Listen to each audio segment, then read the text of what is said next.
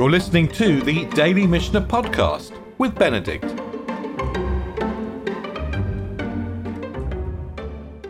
So we closed the beginning of the tractate of Bikkurim with this focus on kind of who is rooted where. And we were talking about being rooted to the land and plants which were physically rooted to the land. And the Mishnah continues, the fourth Mishnah continues, with the list of those who bring but do not recite. So we began yesterday with those who do not have to bring at all. If your produce is not connected to the land, you don't have to bring it.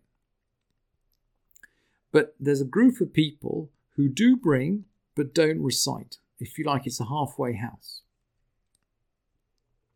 Elu mivi'in velo korin. These bring that they don't recite. The convert, hager, mevive eno kore. The convert brings and doesn't recite. She'eno yachol lomar asher nishbata Hashem asher nishba Hashem lavotenu latet lanu. It's from the recitation which you've sworn unto our forefathers to give to us. Let's just go back and look at the Pesukim. We looked at the Pesukim a couple of days ago. They're so important, these Pesukim. Uvata el HaKohen, you shall go to the Kohen, asher yeh bayamim hahem, who will be in those places. Ve'amarta alev, and you'll say to him, Higadati hayom ladonai Elohecha, I declare today to the Lord your God, he's talking to the Kohen, Kivati el haaretz, I've come to the land. Asher nishba Adonai lavotenu latet lanu, I've come to the land which the Lord swore to our forefathers to give to us. And if he can't make that declaration, according to the Mishnah, he cannot recite. He brings, but he does not recite. And we find, let's just carry on in the Mishnah, and we find that shocking because we treat a ger as a Jew. But let's just carry on reading. Let's carry on the Mishnah. It gets more shocking. If his mother was a Jew, then he brings and he brings and recites. And when he prays privately, he's reciting the Shmonis on his own. Omer Elohei Avot Yisrael. He doesn't say Elohei Avotenu, Eloheinu ve'Elohei Avotenu. He says Elohei Avot Yisrael. Uchshu b'veit ha-knesset. So he says, God of the fathers of Israel. And when he's in synagogue, he says, Elohei Avotechem, the God of your fathers. Eloheinu ve'Elohei Avotechem. It's a completely unknown nusach. We don't have this. We don't have this in our shuls today. Ve'im haito imom Yisrael, and if his mother was Jewish, Omer Elohei Avotenu, he says, the God of our fathers.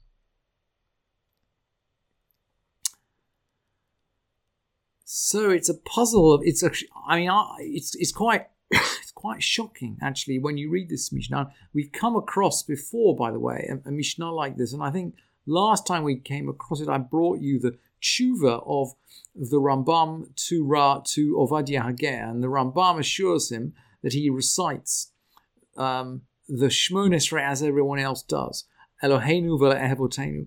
And I just wanted to bring you here the Rambam's commentary on this Mishnah. It's very interesting, the Rambam's commentary on this Mishnah. And he says, Kol zeh muvuar. It's all explained very clearly. Ela, shepsak halacha. But the decision of the halacha is, mevi hager atzmo bikurim ve'kore. The convert does bring and does recite. So the Rambam turns over the Mishnah, I think, according to the commentators, on the basis of a remark in the Yerushalmi. And generally, by the way, the Rambam will not overturn a Mishnah without a source. So on the basis of the Yerushalmi, the Rambam is going to turn the Mishnah upside down. And he's going to bring a verse for it.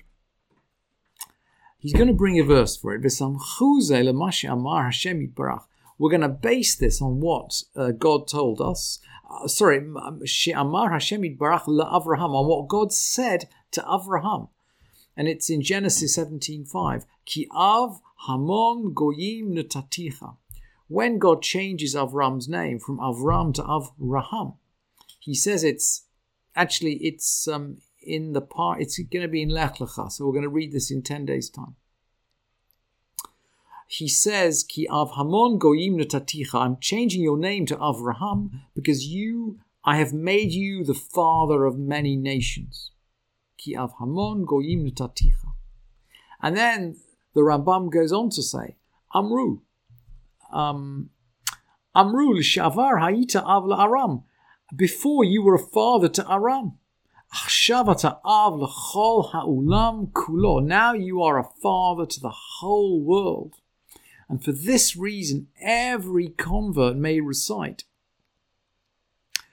Asher nishbata lavotenu latet lanu. Every convert can recite which you swore to our fathers to give to us, on the basis that Avraham was the father of the whole world, lefi shehu limdam emunah, because he taught them about faith. There is a remark in, I think it's in Avot, that your teacher is like your father. And the Rambam seems to be, he's hanging his remarks on this. He's saying that Avraham taught the whole world about in his words, about emunah, about faith. I mean, we say that Avraham taught the whole world about monotheism. And the Rambam is saying, because of that, every inhabitant of the world is in some way a child of Avraham, and of course, therefore, can say Eloheinu v'Eloheinu. So the Rambam is going to turn the Mishnah on its head, but of course, the Mishnah carries on, and at the end of this Mishnah, we're going to come back to questions of Bikkurim, but the Mishnah is now going to go off on a segue on other issues of descent and ancestry. So, Rabbi, this Mishnah is parallel to a Mishnah in Kiddushin. Rabbi Eliezer ben Yaakov says, Isha Bikkurim lo tinaseh lakuna. A convert, the daughter of a convert, can't marry a priest. Ad shetehei imam Yisrael. Again, the Mishnah seems to need to articulate the fact that if this person's mother is Jewish, then they seem to be fully Jewish, almost as if the halakha that we accept today hadn't yet been crystallized in the time of the Mishnah. And I have learned in a different context actually, that learns on that the laws on paternal and maternal descent didn't crystallize really until quite late.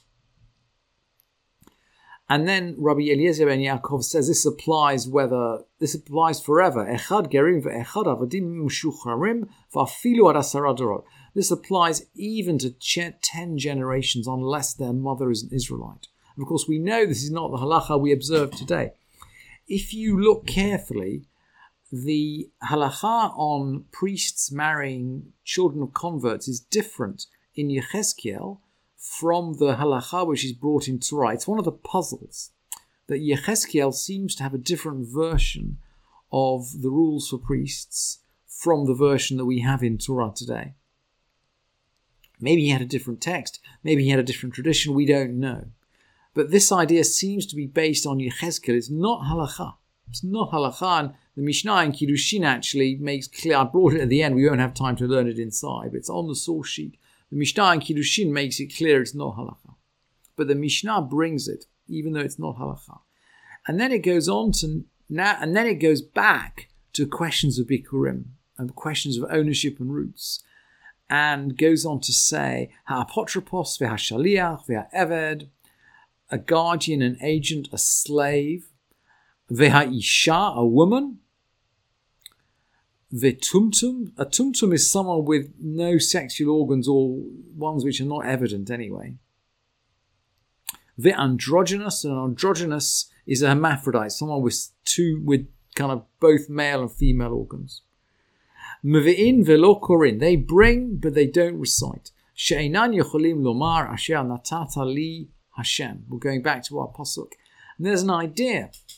The Mishnah is based on an idea that when the land was divided, you have to excuse, if you don't mind, the gendered nature of this remark. And it's not relevant for today, but there's an idea brought down in halakha that when the land was divided, it was divided among the men. And of course, we do have the daughters of Tzlofchad who inherit from their father because they have no brothers. But that seems to be an exception. And of course, they marry other men from their tribe. And at that point, their inheritance, I presume, is then handed on to their sons, if they have any sons. So there's an assumption in the Mishnah that when the land was divided and given out to the tribes, it was given to the men. And if you're not a full man, a complete man, you don't have a stake in the land. And this Mishnah, it feels very, very strange to us today. But, that's one reason why. And for halachic purposes, it's not relevant today because we don't base our ownership of the land now on the carve out that was made when Moshe went into the land disappeared when the land was overrun by the Babylonians in 587. So we don't learn halacha from this of any practical import from this Mishnah, but it's a really fascinating. A fascinating time capsule, and we're going to stop here. And then in our next session, we're going to go back to mainstream halacha about Bikkurim and about connections between the people and the land. Thank you for listening to this edition of the Daily Mishnah Podcast with Benedict.